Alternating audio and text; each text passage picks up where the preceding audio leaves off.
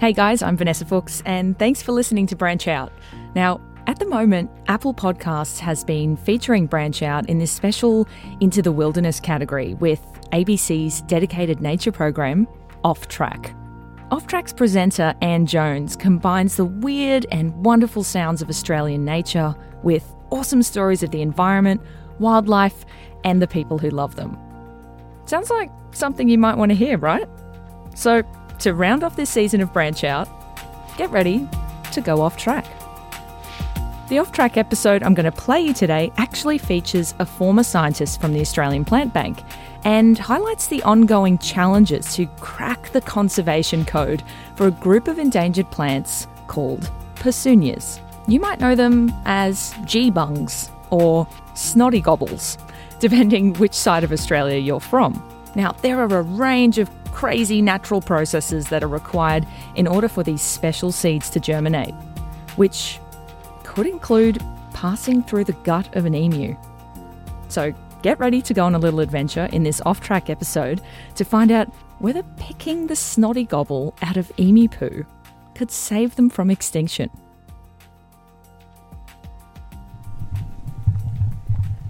We were unable to germinate them at this point. Propagation has also got a very low success rate. That's the main obstacle. There's a lot of limitations and things to take into account when working with endangered species. But I guess that's the point, is science, is you've got to take a few risks.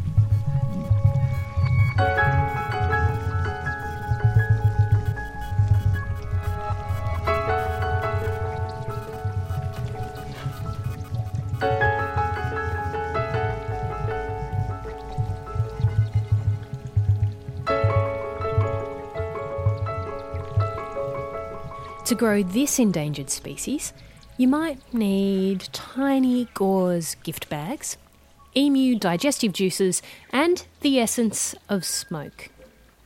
I'm Anne Jones, and who knew that a bit of gardening could ever be this bizarre? So let's get straight into Off Track today on RN, and let me introduce Catherine Catalotti. She's a technical officer with the Australian Plant Bank at the Sydney Botanic Gardens, and she's studying a snotty gobble, a nodding geebung, Persunia nutans. Persunia nutans is a bush that gets to about 2 metres high. It's got quite delicate leaves. It's got a nice lime green colour to it. The stems are red. It's quite wiry and wispy. And then it's got these nice droopy fruits that kind of go purple. Yeah. And what do the flowers look like? They're little and yellow. They have 4 petals that sort of curve back. They're very similar throughout Persunias. So most Persunias have these little yellow flowers. So geebungs all have the same flowers, yeah. This one's special because it's endangered. It's from Western Sydney, so it's from an area that is getting a lot of development and a lot of things are happening there, which is great, but it also means that the environment is becoming fragmented, so we have to keep a special eye on those plants. There's one major population left. What does that mean, major population? Are we talking like a forest of the things? We're talking a reserve of the things, which is in the Agnes Banks area. It's really unique. That's why it's been made a reserve, because it's probably the best example of the particular community that it's in.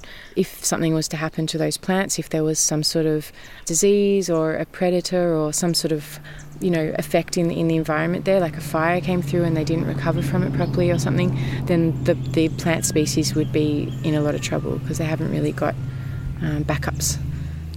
No backups. Remembering that Catalotti works for the Australian Plant Bank, which stores seeds and does a whole heap of research into conserving Australian native plant species. But of course, it's of no use having seeds if you don't know how to grow them.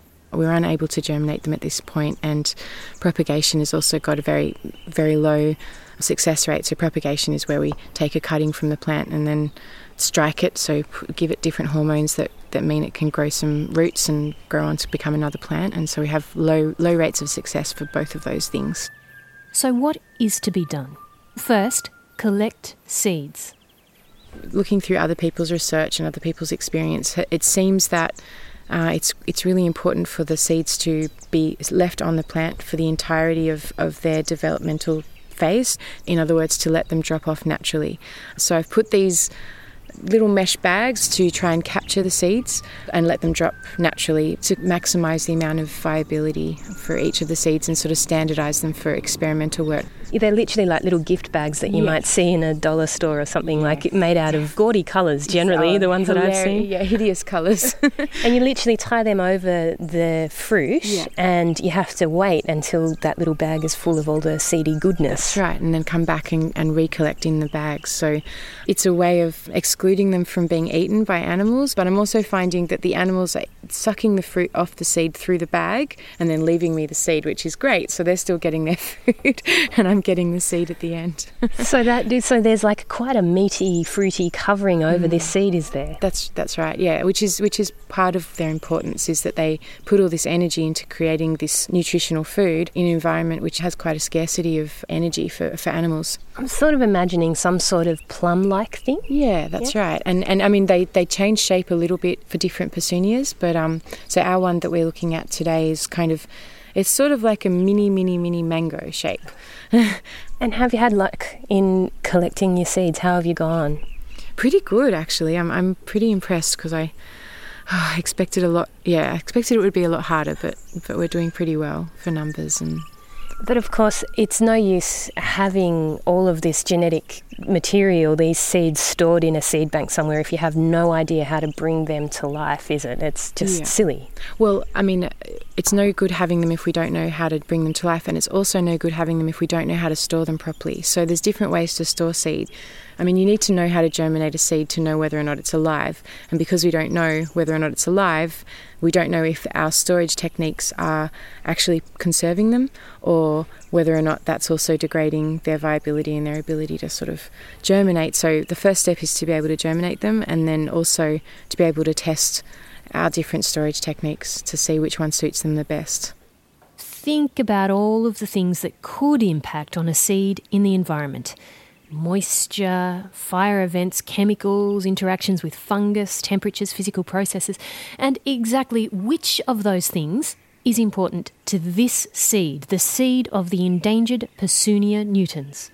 The mind boggles at the variables, but Catherine Catalotti says we have some clues in the biology of the seed. There's the fruity exocarp, which is the fruity bit on the outside, and that the plant would bother to put energy into creating all of that means that part of their evolution has been to be eaten by animals. So that's a dispersal mechanism. We know that so far. There's research that shows that emus are important for dispersing the Pesunias. However, there may also be importance in the digestion of the seed, because the next level under the fruiting structure is an endocarp, which is a hard woody casing. So it's almost like having a bone around. So it's a very protective covering, and that indicates that it's protecting the seed from some other process, some physical process. So digestion may help for scarifying, for scratching it up. It might coat it in a particular chemical from the chemical environment of the stomach, or some sort of microbes from the microbial environment of the stomach. Or it could be some other quite dynamic occurrence in the environment, like fire. There's a lot of seed pods, especially in Proteaceae, which is the family of Pesunias. You see them sort of crack open, like the Banksia. They crack open after a fire. There are certain types of really delicate orchids and things like that that need fungus in order to actually germinate properly and grow into their mature form. So is there a possibility that it could actually be something in the earth itself that this seed is seeking? Most definitely it could be, because the only way I've managed to do it so far has been to keep them in a completely sterile environment, because they're so susceptible to fungal growth and it just kills the seed straight away. So there is a potential for symbiotic fungal relationships that protect them from this fungal growth. There's a lot of complexities, which is why this has been such a problem up until now, and why Pesunias have not been included in horticulture and also in restoration.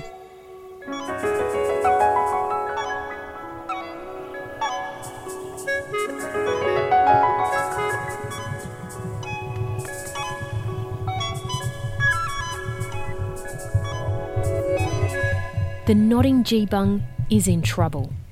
Not only are there limited specimens and limited space for those plants, but scientists aren't even sure how to germinate or store the seeds. In the current project at the Australian Plant Bank, Persunias of many different types, including our Persunia nutans, the nodding geebung, are being experimented on to try and find out exactly what are the conditions that these seeds might need to be able to germinate.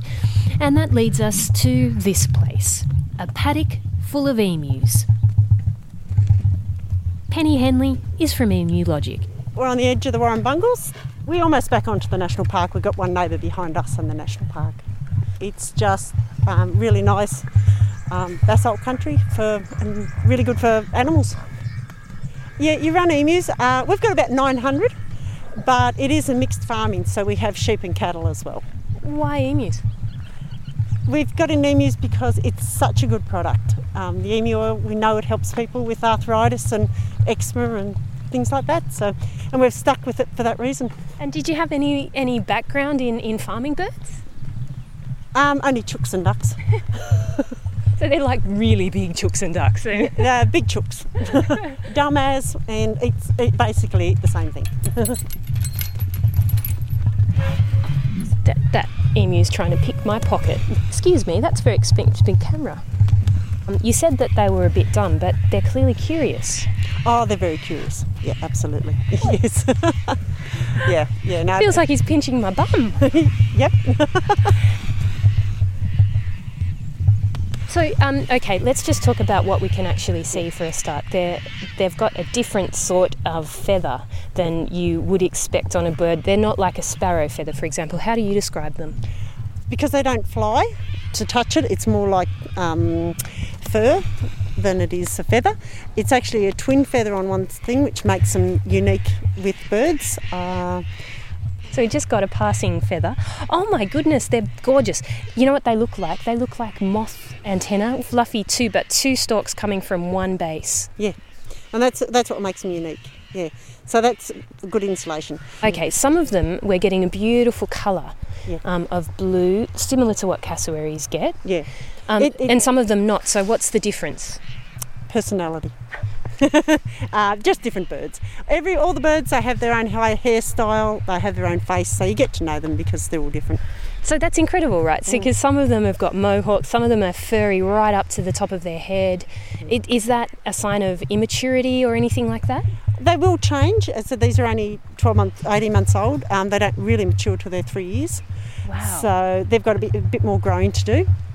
I always say at this age they're more like, a 12, 14-year-old. They're getting mature, but they've got a bit more growing out to do.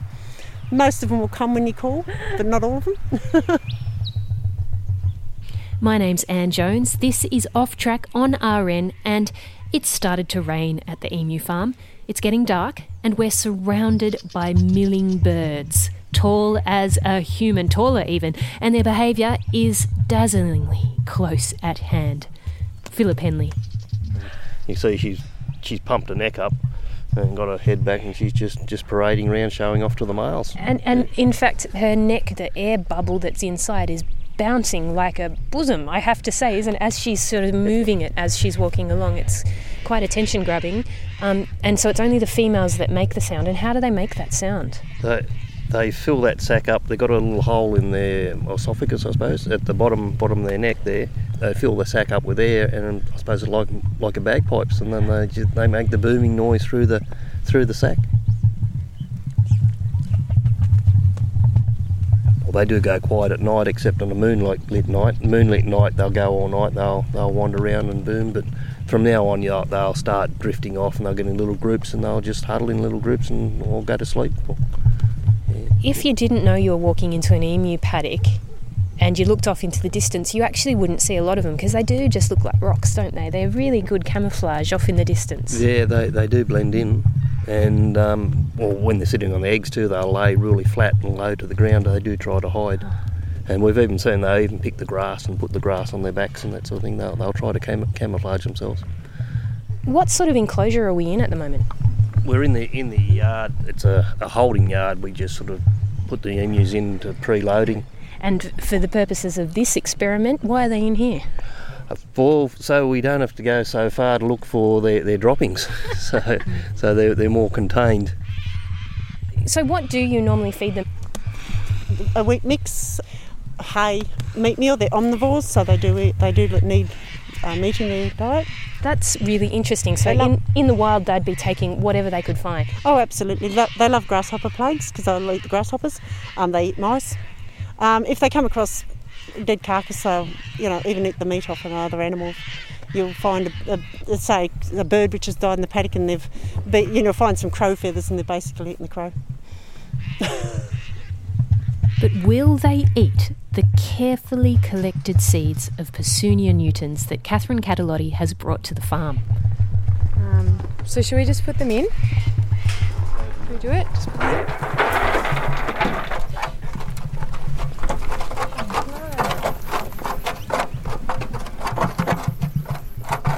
It's like it's a heaving mass of feathers. emus. The feathers and funny heads, yep.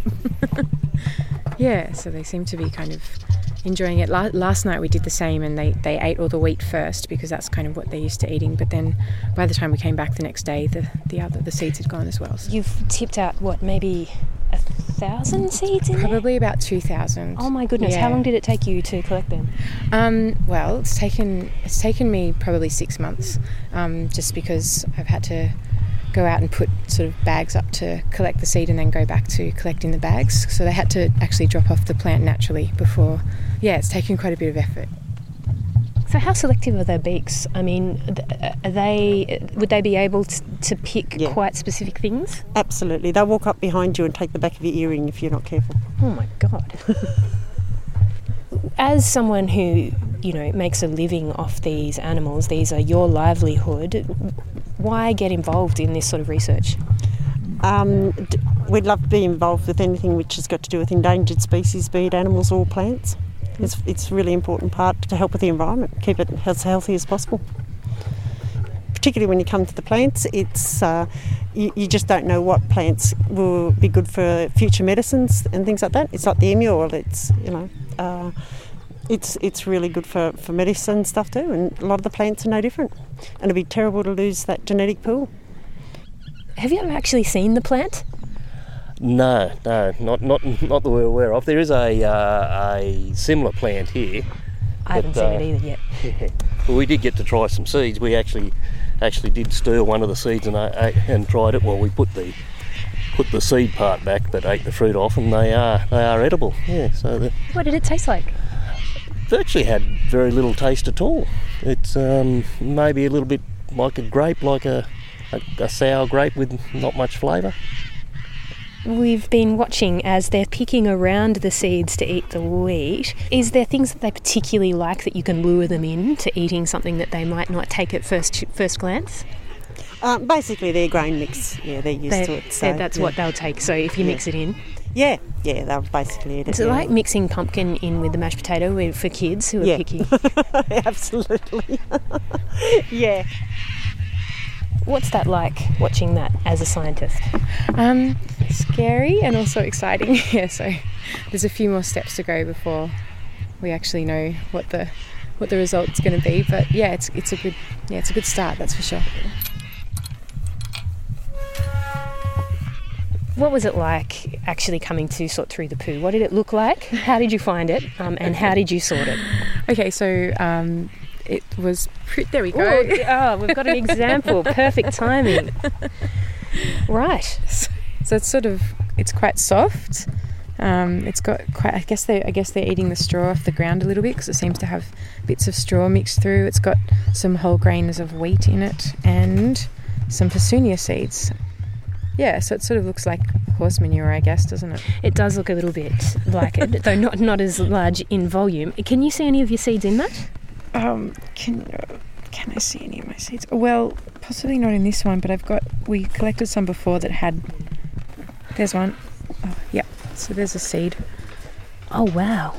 Okay, so they've digested a fair bit. Yeah, and there's of stuff off it because it's much smaller. Yeah, so that's the endocarp, which is what's inside the fruiting area, which is the exocarp. Do you think that one pass through an emu might be enough? Actually, because I'm learning about emus obviously now, because it's not my specialty, but apparently they re-eat a lot of their food, so maybe it needs a few times to go through. Yeah, I'm not sure. That's another conundrum. So many questions. Yeah. Now comes the exciting bit where you have to actually do things to the poo to get the seed out. So So exciting. such an exciting part of science. But I mean, it's actually sort of important. What are you actually going to do? Have you got a plan yet about how you're going to process some of these seeds? Yep. So basically we have a bunch of very lovely volunteers who are going to assist with just picking the seeds out of the scouts, out of the poo. We're hoping to kind of keep them sort of covered in the remnants, so not wash them off or anything like that. And then we'll be sowing them into seed raising trays in a nursery. How long do you think it'll take before we might see some germination? Well, if I have enough seeds, I'll be cracking some of them and not cracking others. The ones that will be cracked would germinate a lot quicker. The ones that remain uncracked will take a lot longer. So the ones that will be cracked will probably take within a month, a couple of weeks, 6 weeks, something like that.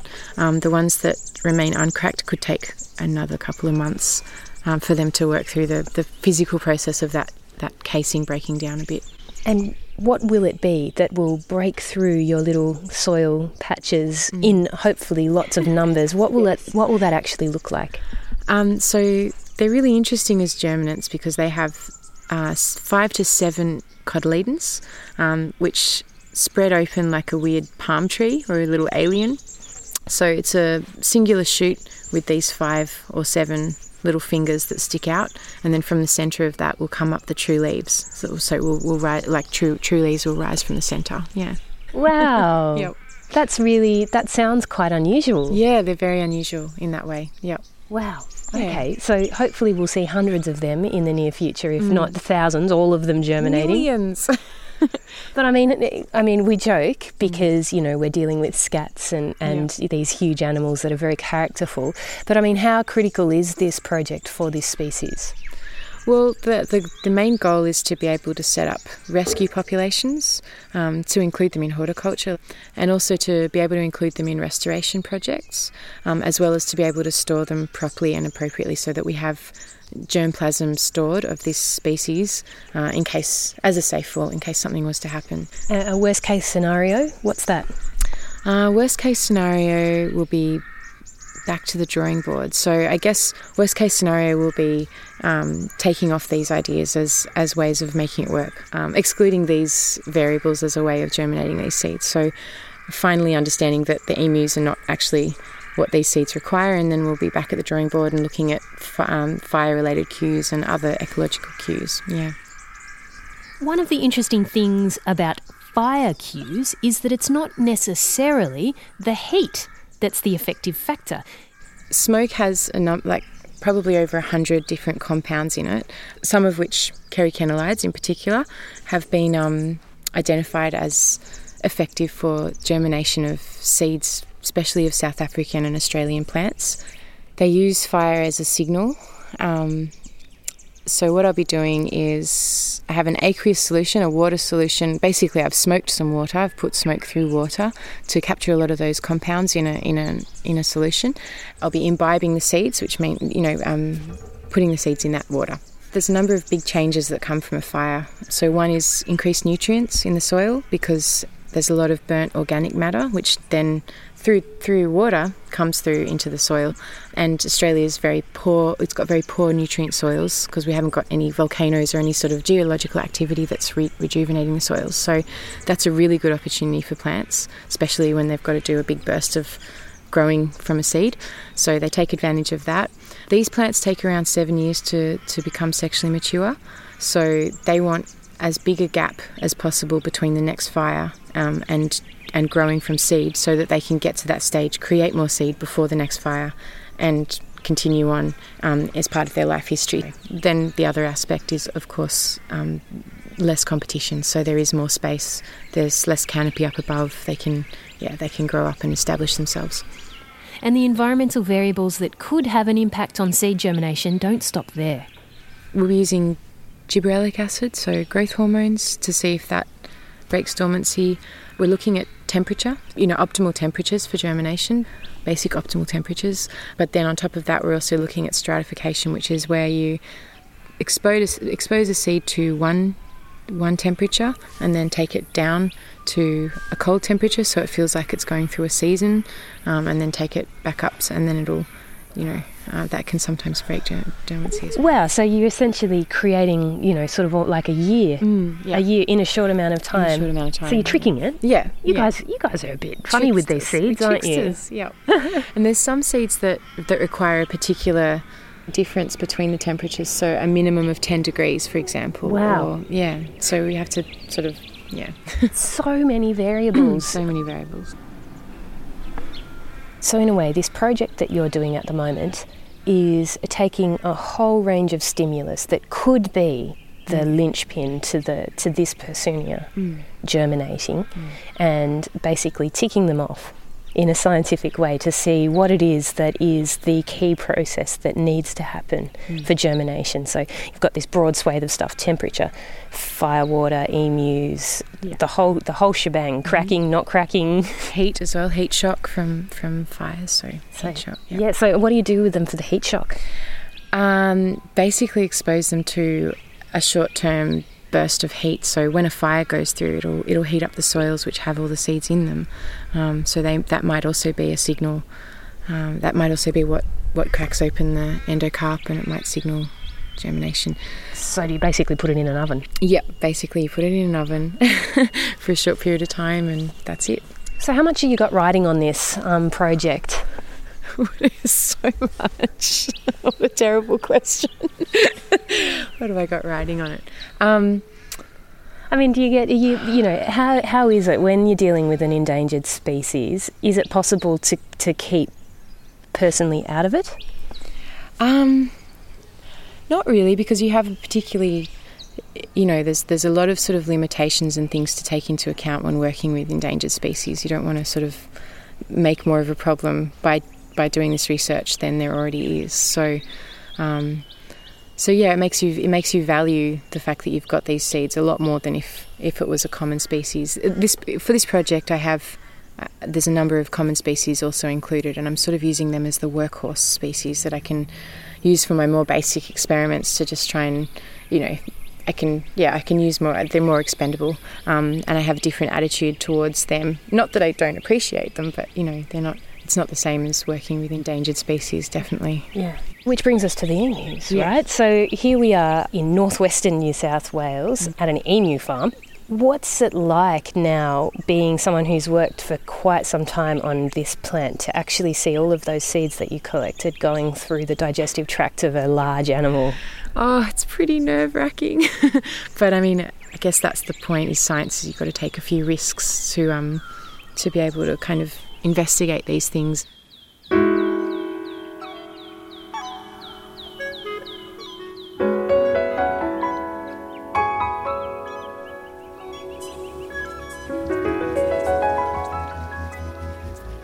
The workers at Murrumittiga Provenance Nursery, an Aboriginal-run nursery near where the seeds were collected, have been spending many hours sorting out the emu scat from the seeds. And Catherine Catalotti tells me she's just about to start the experiments to see what conditions the seeds need to germinate. And I'll do my best to keep you informed right here on Off Track about how those Nodding Geebung trials go. Thanks also to Philip and Penny Henley from Emu Logic for speaking with me and letting me loose in the emu paddock with the recording gear, and to Catherine Catalotti, a technical officer with the Australian Plant Bank. That beautiful off-track episode was produced by Joanna Khan. So it's been a few years since this episode aired, and you're probably wondering, does the emu poo help Persoonias? Well, yes and no. Dr. Nathan Emery is a scientific officer at the Australian Plant Bank, and he said that while there wasn't any strikingly significant results from those emu poo experiments, it still helped understand the process required for Persoonia seeds to germinate. What we know now is that this process takes a long time naturally in the soil. It breaks down through wet and dry cycles, through the different seasonal climactic conditions. And when it passes through an animal's stomach, such as an emu or another bird species, this potentially speeds up that process by starting the weakening of the endocarp. Remember, the endocarp is that hard layer that surrounds the Petunia seed, which protects the seed for a certain amount of time. And in order for germination to commence, this endocarp needs to break down suitably enough so that the seed has enough strength to be able to penetrate through the endocarp and germinate. So yes, if a Petunia fruit passes through an emu, this digestive process does help to weaken the endocarp, but it's a bit more of an indirect effect that allows the germination to occur sooner. But Nathan says there are potentially other ways to fast-track the weakening of the endocarp. To a similar effect, but we don't quite have any data on this. Potentially when a fire comes through as well, that also helps to speed up that endocarp weakening. So if it's not quite emu poo or fire, how are Nathan and the team at the Australian Plant Bank currently germinating Petunia seeds? We allow that fruit to ferment and break down naturally over a period of a few weeks. Then they're briefly washed under a sterile solution and then immediately dried to stop them from germinating. And then when we're ready to germinate them in the lab, we will soak them for a few hours to overnight to help weaken those endocarps, and then we will crack them using a vice in the lab in order to extract the seeds. Without following this process, trying to crack the seed of a freshly dropped fruit can require up to 50 to 60 kilograms of force. They're slow-growing plants. They're slow to reach reproductive maturity, and that boils down to the whole sort of seed biology as well. And trying to speed up that process has so many difficulties, and so trying to pace ourselves, I think, gives us the best reward. Painstaking, right? But Nathan and the team at the Australian Plant Bank are dedicated to conserving these petunias, and patience is key.